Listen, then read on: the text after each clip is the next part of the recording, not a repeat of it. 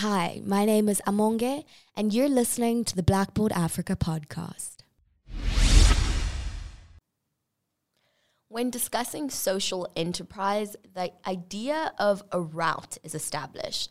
Now, this is an NFL football reference, basically looking for strategic opportunities to gain territory.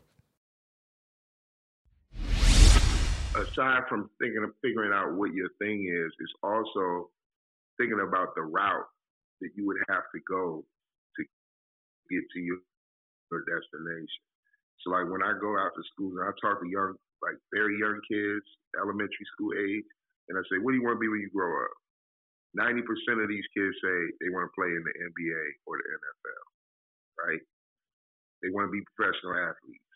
No problem with having that dream. I've been to career days with other parents, and the parent, when they hear kids say that, the parents go, well, you know, really only 1 out of 10,000 kids will ever go to the league, so maybe you should come up with another dream. And that's what they tell these little kindergartners, right?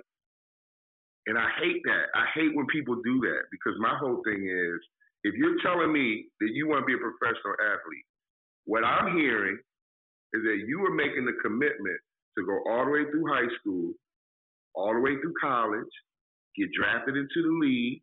So you're making a 16-year commitment to school, is what I'm hearing you say. And so it's the same thing with, I use that analogy for what we're talking about now. Like, if you see where you want to be in the future, you have to think strategically, what do I need to get there? If you want to be an investment banker and you want to do philanthropy for underserved communities like the one you come from or what have you, you can't be an investment banker if you didn't go get the certifications or degrees necessary for you to do that. So if you're saying that's what you want to do, don't let other people take you off of that path. You have to stay to the plan, stay in alignment with your assignment. If that's what you're saying you're going to do, then do it. If you want to be a teacher, if you want to be a political leader, you have to get in the street and do political work, and you got to work toward that goal. So I think, for one, is finding out where you want to go, right? Then it's working backwards from there. What certifications or training or resources will I need in order to reach this destination? Now, how far? And then the next step is, how far away am I from these resources and opportunities right now?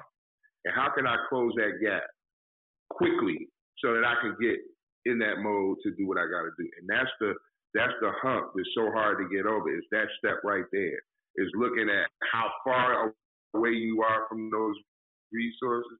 And sometimes if you're a glass half empty type of person, that mile looks like 10 miles. If you're a glass half full person, that mile looks like a walk down the block. You know what I'm saying? And so it's your perspective, like, how far am I from the resources that I need? So when I first started teaching, I was making a modest salary, like a low salary actually. And then I started, as time went on with my years and my tenure, my salary went up a little bit. And then I hit a wall. And I remember going to my meeting to sign off on my new contract.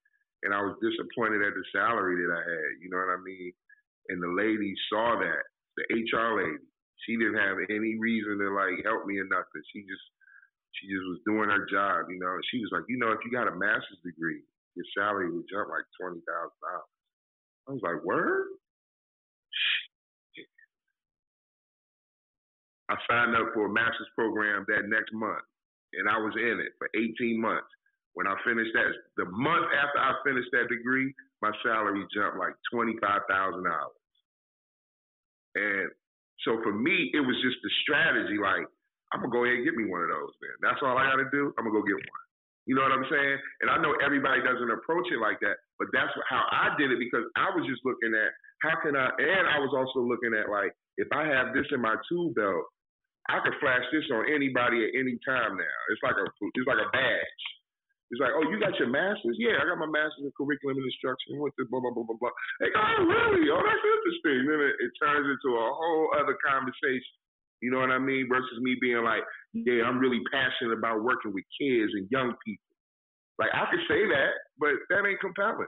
I'm passionate about it, and I got all the shit that y'all validate and value. I got that too. I got both. What's up? What's cracking? That's how I have to approach everything, because I know that what I'm doing is non-traditional.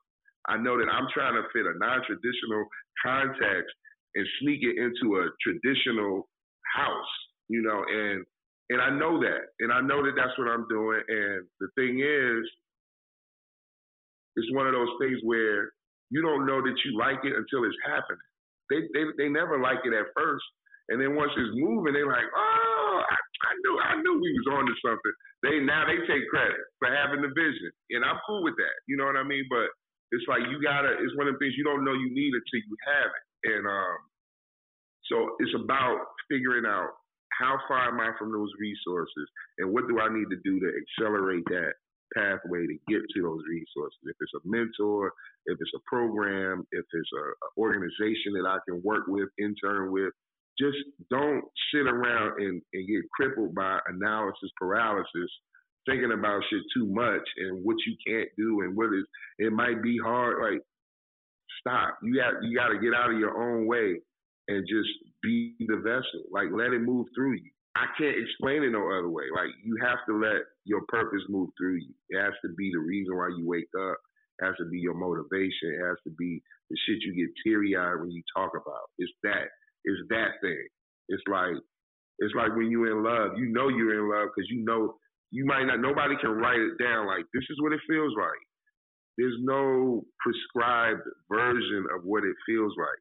You just know when you know, and I hope that everyone can find their thing like that. That is the gift of life, is to figure out what your thing is. Because once you do, I'm telling you, it's like doors open up.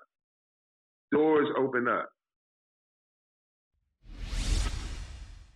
Listen to us on Apple, Spotify, Google, or wherever you get your podcasts.